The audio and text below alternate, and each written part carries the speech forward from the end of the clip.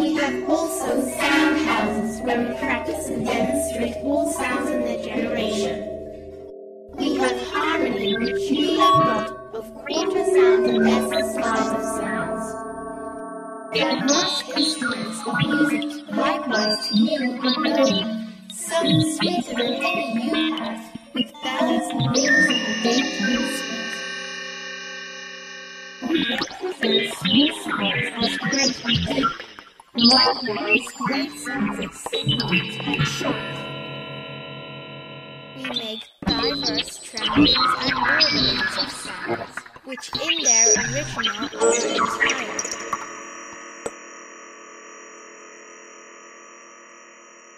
We represent and take all particular sound matters, and the voices and notes of beasts and birds.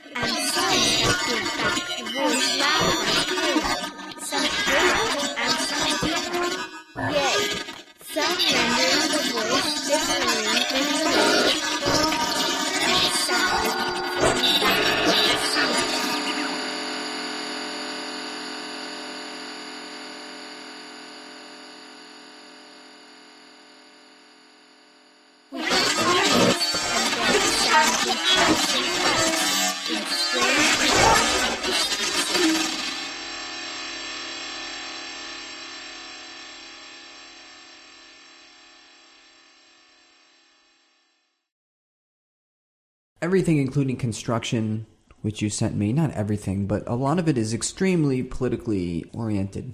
Your writings are all very, all have to do very much with politics and left-leaning politics. I'm wondering where that came from. Like, why? I mean, this is a huge, broad question. About your political the simple views, answer is it came from living under the Thatcher administration in the 1980s. Yeah, exactly. I mean, and that much I could guess. And watching the beginning of the dismantling of that society, which is still going on now. And if I'd been in the US, I would have said the same thing about Reagan, and if I'd been somewhere else, then I would have said the same thing then. Because what happens at a certain point, which I guess begins around the end of the 1970s or so, is a political realignment which has resulted by now in the situation where vast amounts of power is concentrated in completely unelected bodies, multinational corporations, in other words, who are basically calling the shots in all the most important areas of political activity in the world. And I'm not interested in politics as such.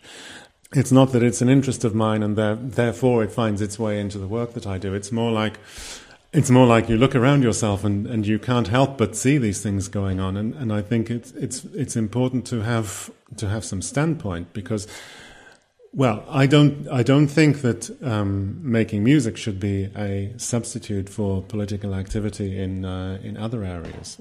Although it's easy for me to say that, given that I don't really have very much political activity in other areas at this point. Although I have done in the past. Yeah, you did. You were part. Yeah, I have done in the past, and maybe I will do in the future as well. But at the moment, the opportunity that I have to respond to the situation is generally tied up with my activity as a musician, and it goes back also to what I was saying before about artistic activity being authentic to its own time and place. And there are two sides to this, as far as I'm concerned, which are summed up in the phrase resistance and vision, which I suppose is behind a lot of the things that I've been talking about here in the past little while.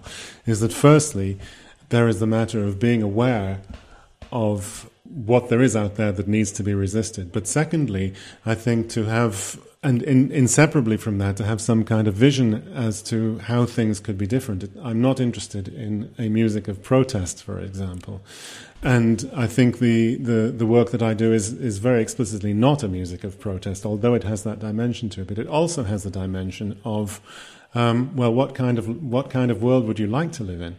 To give a silly example, what we've just been talking about in terms of symphony orchestras, I would like to live in a world where symphony orchestras are not motivated by the need to play it safe with their audiences, with their sponsors, and so on, but which could take some joy in going outside that whole world of stress and worrying about how many people are in the audience and what are the paymasters going to think and all of that kind of thing. So the very act of writing in the way that I'm doing is quite explicitly firstly an act of resistance against that institution, but also imagining what it would be able to do, what it could do if it wasn't subject to all of those restrictions. Yeah, but then the answer that you came to seemed to have been pretty pragmatic. I mean, in the example of the orchestral piece that you gave me, that the violin came over to you, the violin player came over to you and said, all of these things make it more difficult, and this is why.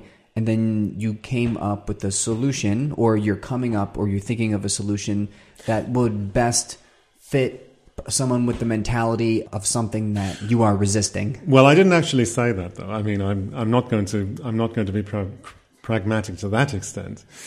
I mean, this question of mentality, I think we need to distinguish the human dimension from the institutional dimension here, because people who play in orchestras, there's nothing particularly, what can I say? I mean, they're just people like everybody else. They're not monsters. Of course not, but they're conditioned. They're conditioned by the mentality of institutional practice. Nor are they individually stunted by the situation that they have to work in. It may seem that way, of course. I suppose what I'm talking about is trying to find a way to engage with those aspects of musicianship among, for example, orchestral musicians, which don't have to do with the institutional conditioning. Now, what is the answer to that? I have no idea. I've got as far as framing that question. How do you engage with the fact that everybody who's sitting there in the orchestra, at a certain point, has put an enormous amount of time and effort and love, you can call it, into learning their instrument, into mastering their instrument, and being able to be fluent with that instrument, whatever it is. And then they get landed in a situation where, well, let's just say for the moment, the more engaged aspects of that relationship that they have to music are not given any importance. And if you talk to members of an orchestra, then not many of them are going to be interested in discussing the music that they just played in an orchestral concert. Some of them are, of course. There are always some people who are the percussionist in the back, for one reason or other, able to retain something of what put them in there in the first place. But for a lot of other people, it becomes something like an office job. And I don't know how whether it's possible to try and to bring life to that kind of engagement without changing the institution completely, which an individual is not going to be in a position to do. But the attempt in itself, insofar as that can be heard in the resulting music, I think is something which is already worthwhile. I suppose the pragmatic side of this is that I want to create something which, even under these circumstances, will express enough of itself to be meaningful, but at the same time perhaps pointing at the potential beyond it to be something on a different kind of level. I don't know to what extent that makes itself audible to other people, but a lot of the time I think I've thought with the orchestral music that I've written that if we'd had one more rehearsal, we could have sorted this and this and this and this and this out. But maybe that's not true. Maybe then other problems would have arisen, and then it becomes somewhat asymptotic. That the more things you can imagine another rehearsal would put right, the more things come in, and you think, yes, but if we could only get that right now. And then eventually, yes, you're not talking about one more rehearsal, you're talking about 20 more rehearsals. Yeah. I would love to hear what the music would sound like under those circumstances. If it were to become as familiar to the musicians as playing Brahms or at least Stravinsky, And I think that is one of the barriers, if you like, that exists between this music and the audience, is that it's never played well enough, With symphony orchestras, but Elysian Ensemble is I'm talking about orchestras now, and that's a reason for thinking that maybe it's just time to abandon ship as far as the symphony orchestra is concerned, and just not worry about it anymore. And I suppose I do that to a certain extent because I'm not going to sit down and write a piece for symphony orchestra unless somebody commissions me to do so. And then I think, what a wonderful opportunity, and off I go, But if it doesn't happen, then I was going to say it's not as if I have so many unfulfilled urges in that direction, but actually I do. But I can keep them under control for the most part. Yeah. So when you write for an ensemble let's just say Elysian Ensemble, right? So when you write for them, do you not have to worry so much about the kind of pragmatic application? When you were writing for an orchestral piece, you're saying that there's not so much to resist against in the institution. There's not so much to resist against, but like your goal for writing for a symphony orchestra would be to create something that can also point to the possibility of another world. And the trick is to not actually make a thing that's in that other world, but that can go, oh, I see, they can point to it. Yeah. When you're writing for an ensemble that you've been working with for a while, is it easier to point to it? Are you able to actually get there? Is it, how much of your ideal universe is able to be communicated when you're, Well, I don't think it's possible to get there under any circumstances. Okay, yeah, but I think it can certainly be more explicitly pointed at, yes. Because you're not having to deal with the institution in itself as a kind of microcosm of the way that our present society works, because there is something a little bit more idealistic about it. So we're already a few steps in that direction. How did they get there, though? It's weird that they're not subject to that, that mental thinking. How did they get to that space? I guess. Well, by not being salaried members of an ensemble, I suppose. Yeah. And thinking of it as something that they do because it's something they want and need to do, rather than something that pays their rent, Because when the ensemble started off back in the 80s, I think I'm correct in saying that the majority of the players at that time had regular orchestral jobs alongside their activity with the ensemble. So that meant that they could be a lot more idealistic about the way that the ensemble works than if they had to rely on it for their living, as is the case with very many of the big contemporary music ensembles like the London Sinfonietta or Musikfabrik and so on. They basically function like orchestras in that regard. So another thing that's always been the case with Elysian is that a lot of value has been placed on individual contact and individual collaboration between composers and performers. So not just sitting in front of the ensemble in a rehearsal where everybody is together, but seeing it in terms of not just of a collective, but as a group of individuals as well.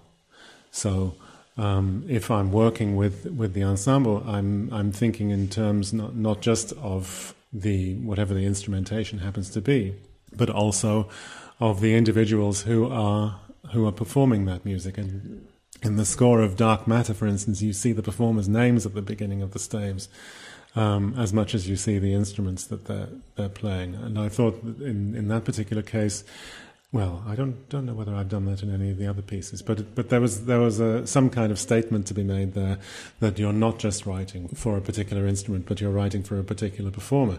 And then, of course, the obvious question comes along, well, what if somebody else plays that part subsequently? Their name has to be Carl. Well, yeah, it's clarinet. they have to change their name. Yeah. But if you think of going back to the classics, the solo concertos of the 19th century, they were always written for either the composer himself to play, or for somebody that the composer had very close contact with. So you don't feel that you have to turn yourself into those people when a soloist comes along to play that music now. But I think, again, this is to do with authenticity.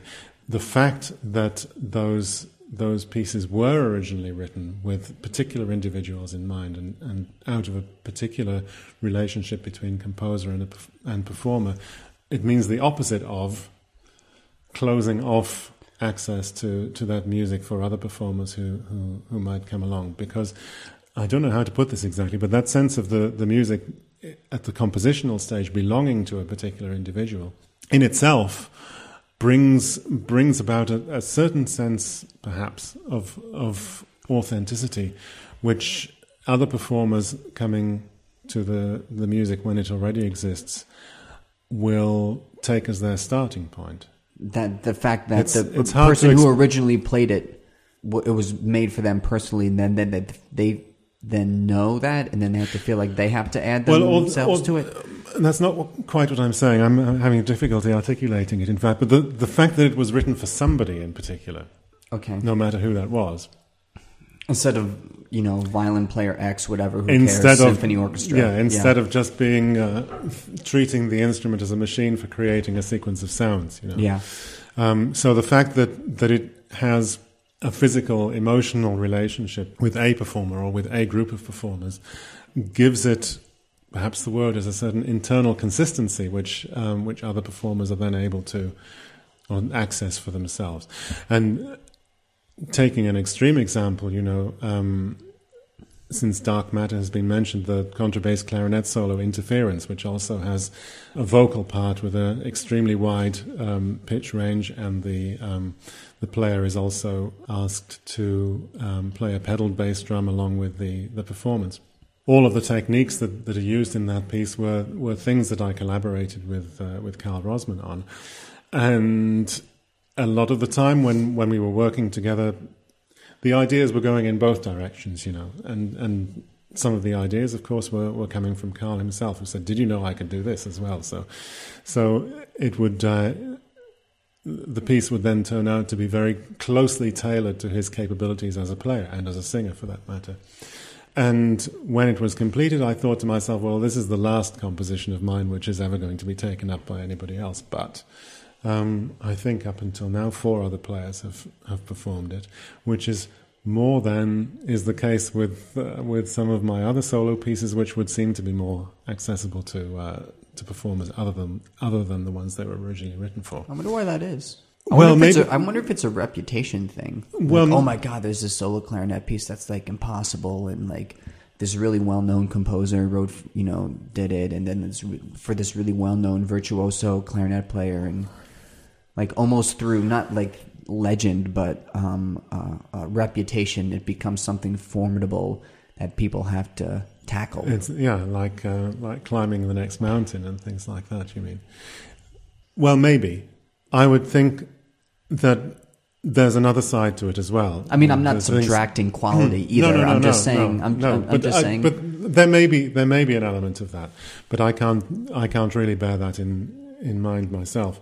But I think it's also that, again, because there was this close relationship between player and instrument to begin with, that meant that the music was able to explore areas that perhaps had not been explored in the repertoire for that instrument before, but at the same time with the knowledge that it wasn't just, writing a pitch an octave higher than the instrument can actually play, but everything in the piece is realizable by at least one person. Yeah. So it's like going back in history to whenever it was in the 1950s with the first person who ran a mile in 4 minutes, which was, I suppose, thought to be an impossible thing to do. And now it's not that difficult a thing to do for trained athletes, of course. I mean, I could never do it. But so each piece becomes, to a certain extent, a barrier.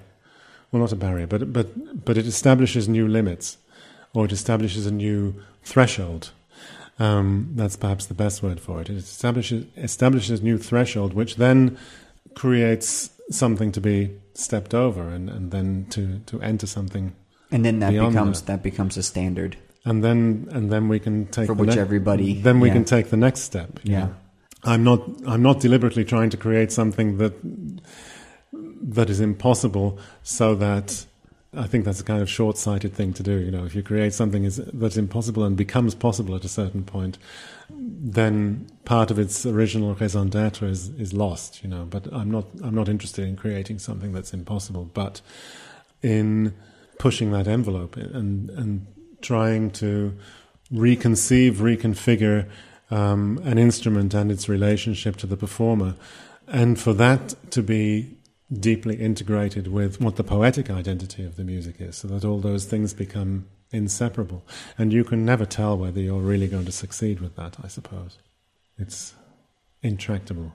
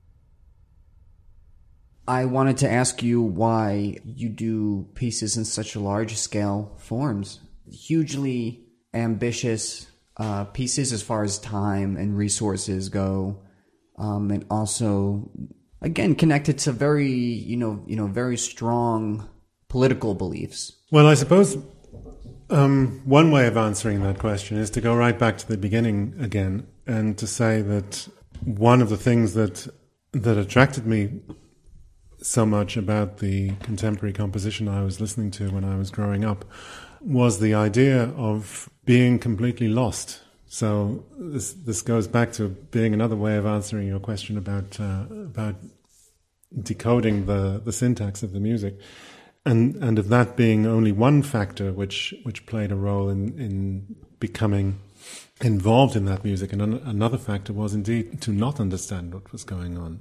And so trying to grasp hold of that idea and to make it expressible, long durations became more and more necessary or appropriate, let's say. And one aspect of that is in live performance, to make something which occupies an entire concert program rather than being mixed with something else, so that you don't actually have to extract yourself from that world at any point, but you can inhabit it for a certain amount of time. So as time has gone on, those works have gradually extended themselves until we get to something like Construction, or a more recent piece, which is from last year, the piece for cello and electronics called Lifeform, which itself is almost an hour long and only involves one performer.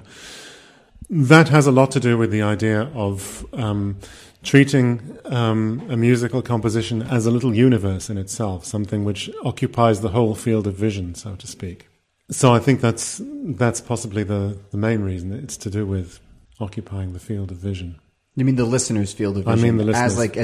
As an experience. Yes. That you can't, it has to be a very long duration. So for the sake of taking up somebody's evening, so you kind of, and in order to do that, you have to kind of like push out anybody else's vision and like, this is what I'm thinking. Well, that sounded a lot worse than I meant it to sound. Not so much pushing other people's vision out, but another way of looking at it is that, as I said before, one of the things that keeps me going is the idea of trying constantly to expand the potential of what I'm doing. And so, in a way, what I'm doing is not expanding the durations, not just expanding the durations, but expanding the range of durations.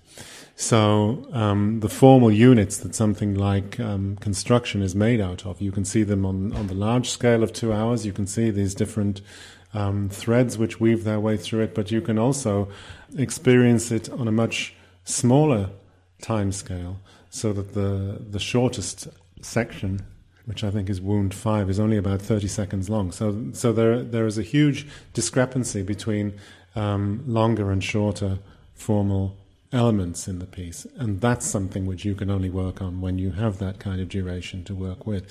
The perception of those formal elements and those moments also depends to a great extent on their placing within an overall form. What has taken place previously? You hear a particular moment in a different way if it comes at the beginning than if it comes an hour and a half after the beginning.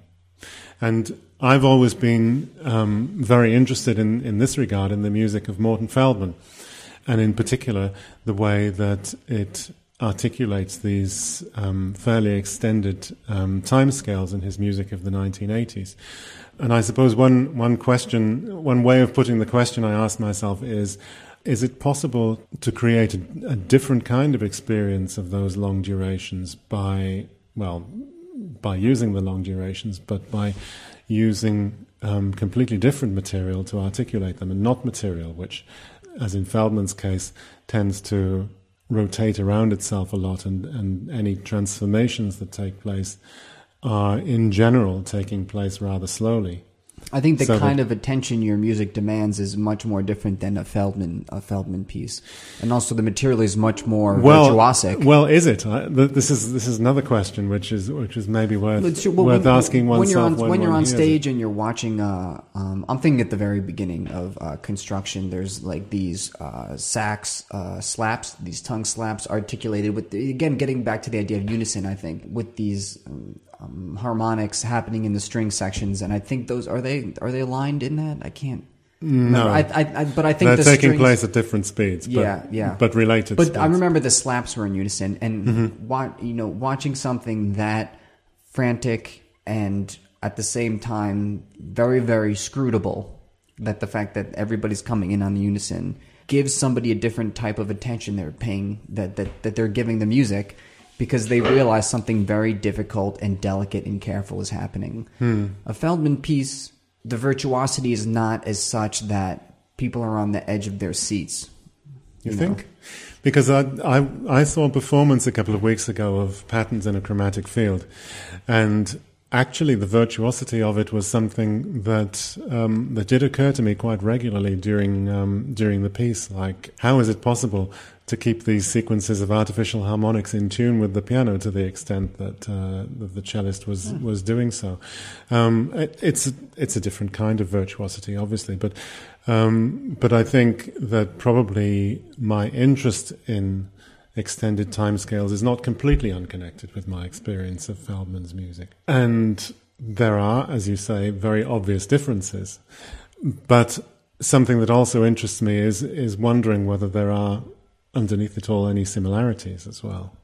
Except that in a Feldman piece, of course, a small change takes on the expressive significance of something that would have to be a much larger change. In a music. A small which change in Feldman is massive, and yours has sections of very differentiated sounds. But in each case, you need to become accustomed to a certain rate of change and a certain kind of change, which then colors your expectations of where the music can go from whatever point it is you've reached.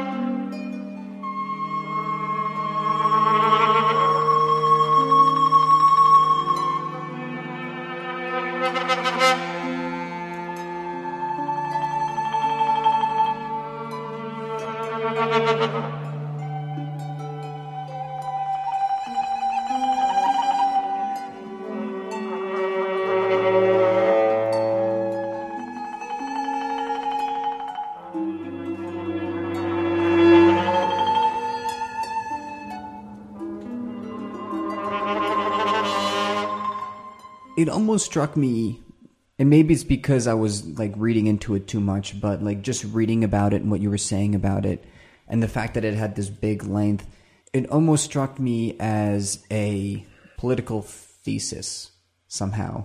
It's not intended to be didactic in that sort of way. I mean, I wouldn't like to think of the work that I do as lecturing its audience, because I don't think in the end that it comes up with any ready-made solutions that you can take away with you at the end. And I don't think the Audible result is that. But when I read the program notes for it, and also, it was a long time ago we were supposed to do this interview, so I can't. The sculpture that it was based on, that never got finished.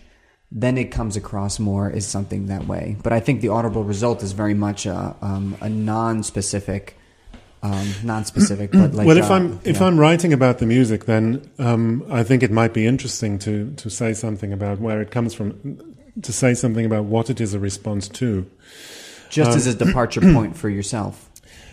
Well, that's where it begins. But also, I think that it might be interesting or helpful for listeners also to know something about that. I don't think they need to, but this whole idea of Tatlin's monument to the Third International and the fact that it was this massive unbuildable monument, which exists now in the form of a kind of virtual fly-through, which you can see on the internet. I mean, there's a lot one can read into a phenomenon like that. Yeah. So one of the many things that composition ended up being was a response to thinking about that phenomenon. The response to an event or a phenomenon or an idea does not necessarily need to contain an explicit reference to that idea within itself. But at the same time, it might help in some cases to appreciate what the response was originally to, in order to appreciate the music in a different way. But do you think in order to widen one's appreciation of the music? But do you think that it might actually do the? For me, and maybe this was my fault, but it was the opposite, where you gave the departure point, and then now I realize I was reading into it too much. Well, it's not for me to say whether reading into it too much, whether somebody is reading into it too much or not, because I'm trying to, with these large-scale musical projects, I'm trying to very often make some kind of connection between things which might not be thought to be connected with one another, or at least I'm making explicit the connections that I make to them or between them. But I'm not saying that that's the only way of looking at it. And to a great extent, I'm trying to throw out a multiplicity of possibilities for thinking about the music, rather than saying, well, you can read this into it, but no more. Yeah, but I think the music has some people that, might not read anything into it at all. Yeah, you know? I think it's difficult, because when you make a statement in the onset, I think people are conditioned by that immediately, and then are only capable. Maybe this is my problem, or only capable of seeing it through that prism. And if you just kind of like back off and say very little, or maybe give a disclaimer, then people will be more open to, saying like, oh, this is kind of like, Feldman deals with time like this too, Well, I don't know. I don't know how to approach something like that, really, because my preference as a listener, if I'm at a concert listening to a sequence of pieces, my tendency is to want to read the program note right after I've heard the piece, rather than before, and rather than during, rather than not at all. But it seems to me that the different people have very different preferences as far as things like that are concerned. I suppose if I'm writing something, like the essay about construction, what I'm interested in putting there is those things which I would find interesting to read about the music if I were experiencing it. So there's no analysis of the compositional systems or anything like that, or at least very little that I can remember, because that doesn't interest me as a reader so much. I don't want that kind of thing to be thought of as necessary for a listener to understand. Yeah. Because I don't want listeners to confuse what I think the music is doing with how I made it. Those two concepts obviously they're interconnected, but they're not the same thing. very often there's a confusion between those two things, such that a composer will describe how he or she wrote a piece of music and use that as a substitute for saying something about what the music does. About what the music does. And sometimes, I'm called upon to write a program note for a piece, and I think, well, I don't actually have anything to say about it at this stage. And so in that case, the program note turns into a couple of lines that deal with facts and circumstances, and then I leave it at that. Yeah, it's so, these are the parameters I put into the system to make, blah, blah, blah, blah, blah. So sometimes I have more to say than others. And in the case of a big project like construction, there is quite a lot to say, I suppose. But whether people find that a help or a hindrance to coming to terms with the music for themselves, I guess I can't influence that, or I'm not really interested in influencing it. I'm just putting the material out there and seeing what people think. Could you get a read on it, though? Because it was premiered, and then I'm assuming that people went up to you and said, this was my experience, And of course, everybody's diplomatic. Nobody's going to be like, oh, God, what are you doing? But, people are going to... Well, there were some not very complimentary comments about the fact that the piece was over 2 hours long. I mean, some people found that hard to deal with, full stop. And, it's very difficult to know what the gentlemen of the press had to think about that performance, because they completely ignored it. So, you mean they didn't go to the performance, or they didn't write about it? I don't know whether they went to the performance or not, but certainly there were no reviews in any of the British newspapers, which may have had something to do with what I had to say about newspaper journalists 2 years previously at the same festival. Wait, what did you say about them? Well... that they're awful? Well, that they're very lazy in their thinking a lot of the time. As journalists are supposed not to do, they don't let the facts get in the way of a good story. If they have something to say that they can dress up in a few carefully chosen flowery adverbs, then it doesn't really matter whether that really refers to the music that they were listening to or not. So back at the time when a number of performances of my work took place in the same festival at Huddersfield in 2009, there were some absolutely atrociously intellectually lazy things that appeared in the UK newspapers, and I thought, well, I guess I have nothing to lose by just saying something about this. So where in what form did you say it in? Well, I wrote to the editors of the newspapers concerned. Of course, those letters weren't published, but I also reproduced these letters in a couple of different internet forums, so that anybody who wanted to read them could do so. And the result was that the next time I went back to the Huddersfield Festival, my contribution was totally ignored. Wow! So I suppose that's the way they have of getting their own back. Anyway, that's not strictly relevant to what we're saying. We're talking about reactions. Reactions they certainly play a part in the way that I would write an essay like the one I did about construction. Because if somebody says, well, I found this difficult to deal with, or I found this hard to understand, then I would be taking a certain amount of pains to think, if that person found this hard to understand, then maybe I should explain it as well as I can. So to respond to negative comments in the sense of difficulties people might have had with it, or to explain, why is this piece 2 hours long, which I've just tried to do. But I think in general, I'm quite happy to be responsive to what people have to say about the music. That's not going to change the music in any way, because I feel that once it's done, it's out of my hands to a certain extent. I may be critical of it myself too. Would you ever learn and make an adjustment? Okay, so once it's done, it's out of your hands, but there's always the next thing. Mm-hmm. Would you ever learn and make an adjustment based on what somebody else has said?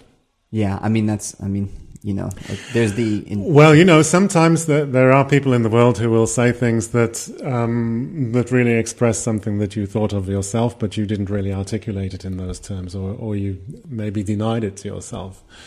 And in those cases, I guess if somebody explicitly expresses something that was in your mind in the form of some vague doubt, then that can certainly have an effect. I don't make it in order for it to be perfect, and I don't make it in order to please everybody. But I would hope that if I do make something which is authentic to the way I experience things and to the way I think and the way I would like and the way I imagine things, if that creates some resonance, then it makes it worth doing. I don't think it's worth doing just for myself. And also, I'm not particularly interested in ingratiating myself, but I'm also not interested in antagonizing audiences.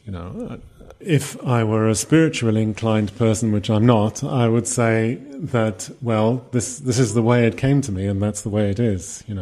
And I don't put a mystical interpretation on that.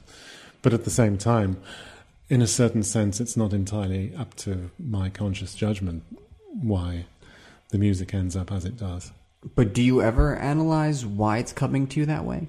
I guess the composition itself is the analysis. Because I think, the whole of my creative work is really, or one way of looking at it, is to say that it's a very long-lasting and open-ended, ongoing investigation into what is the nature of the imagination. And, I may eventually come to the conclusion that it's all kind of fed into my head by God or something like that. Really?